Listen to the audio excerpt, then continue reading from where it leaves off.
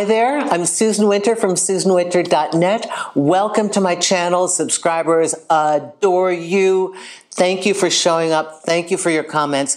Thank you for being such a great part of my YouTube family. I love it. And if you're new, if you like this, press subscribe and click that little bell so that you get notifications of when I'm speaking, because I'm putting out a lot more content every week. This is something I want to talk about, and this is important. The three main reasons why people pull away. Now, I know it affects everybody who's dating, and we see their attention, and we know they're attracted to us, and we're attracted to them, and we get so excited because there's so much that's good, and we start to build this dream of what's going to happen, and things are going well, and then suddenly, it is the most horrific feeling when they start to pull back and pull away, and guess what? It triggers anxiety, reactivity, fear, insecurity. All these horrible things happen within us, right? And we don't know where to turn because we don't know why they're pulling away. Maybe if we knew why they were pulling away, we could figure out what to do about it. So I have three things I've written down here. I'm actually going to use my notes so that I make sure that I stay on point. One, their attraction was whimsical to begin with, meaning they were not dating intentionally. They're good at the pickup because they do it all the time. They're good at the charisma because this is the only part of the deal that they do. They don't do the relationship. They do well at attracting you, seducing you, and getting you excited.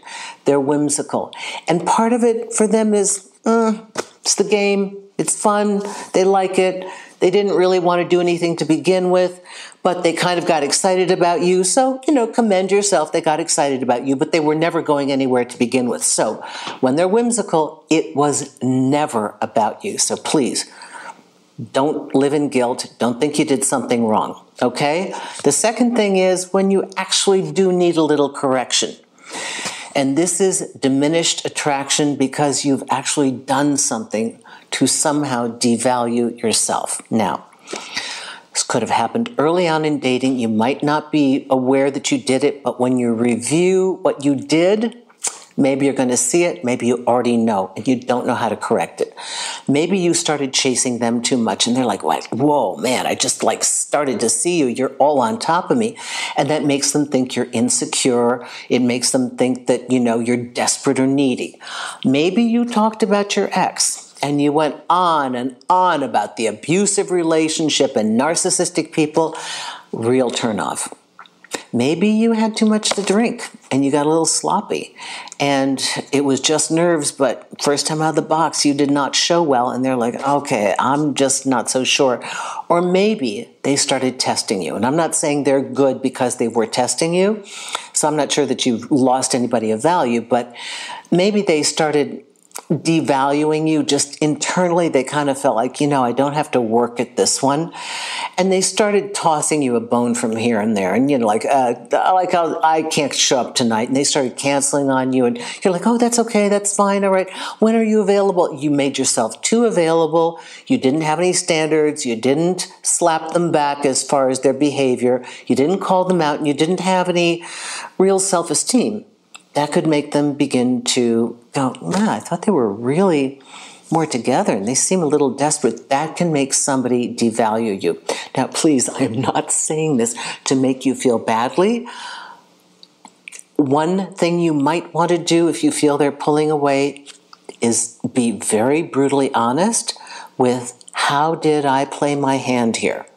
Did I come on too strong? Was I too desperate? Was I too needy? Did I do some things that were a little sloppy? Okay, please don't beat yourself up. Just acknowledge it. Let it go. Maybe you want to back off. Maybe you want to just see what happens. Maybe you want to do a very brief, and I mean brief, one phrase explanation like, God, I'm really sorry. Hey, listen, I didn't have any food that day, and I think I got a little out of line, and so I'm sorry. Do you want to try it again sober? Whatever it is, if you can correct it, do so, but do not apologize, beg, or take yourself down any further. Okay, and so the last reason is actually a good one. Fear. They actually fear that they came on too strong to you. They may fear that they looked too eager, too needy, too desperate themselves. They may fear the fact that they actually like you and now they're paralyzed. Now, this tends to happen with a lot of my guy clients that will call me and they will tell me something like, they tell their buddies, oh my gosh, I went out with this girl. She was so cool. She was so great. I can't wait to see her. And the guys say to them, oh, dude, like you don't call her back. No, you're going to look too desperate and needy. Don't call her back. And so the guy's paralyzed. He wants to impress you, but he's afraid that he's going to overplay his hand, and so he pulls back. So you're thinking, what did I do? I thought we had such a great date. Now he's not contacting me. He's not even responding to me. Or I send a message and say, hey, it was a great date. And he waits like 9 hours to say, yeah, cool. How do you know? How do you know? It's hard to read sometimes in the beginning. Just understand you have to really review on the inside. How did you feel? What's your gut take? Because the wiser part of you probably has far better information than I could ever give you. Because this is generic according to situations that we're imagining. It's not me working with you one-on-one, right? So take a look at how did you really feel about it. If you think there's any possibility that they were fearful, that maybe they were too obvious about their affection or interest in you, the way to handle that is to send a text message or call. If they do that, just say, look, I really, really enjoyed seeing you and I want to know why. I'd really like you to know that. I look forward to seeing you again. Maybe even extend an invitation to them. This is if you absolutely feel that it was fear on their end, right? Now, if they don't ever respond back, let it go. Then they went into category 1, they were whimsical, or 2, something happened. Okay, I hope this helps you, because so many times we really beat ourselves up because we think we did something, and sometimes they were never intentional. Sometimes they may actually like you. And sometimes they actually did something wrong. So how would you know?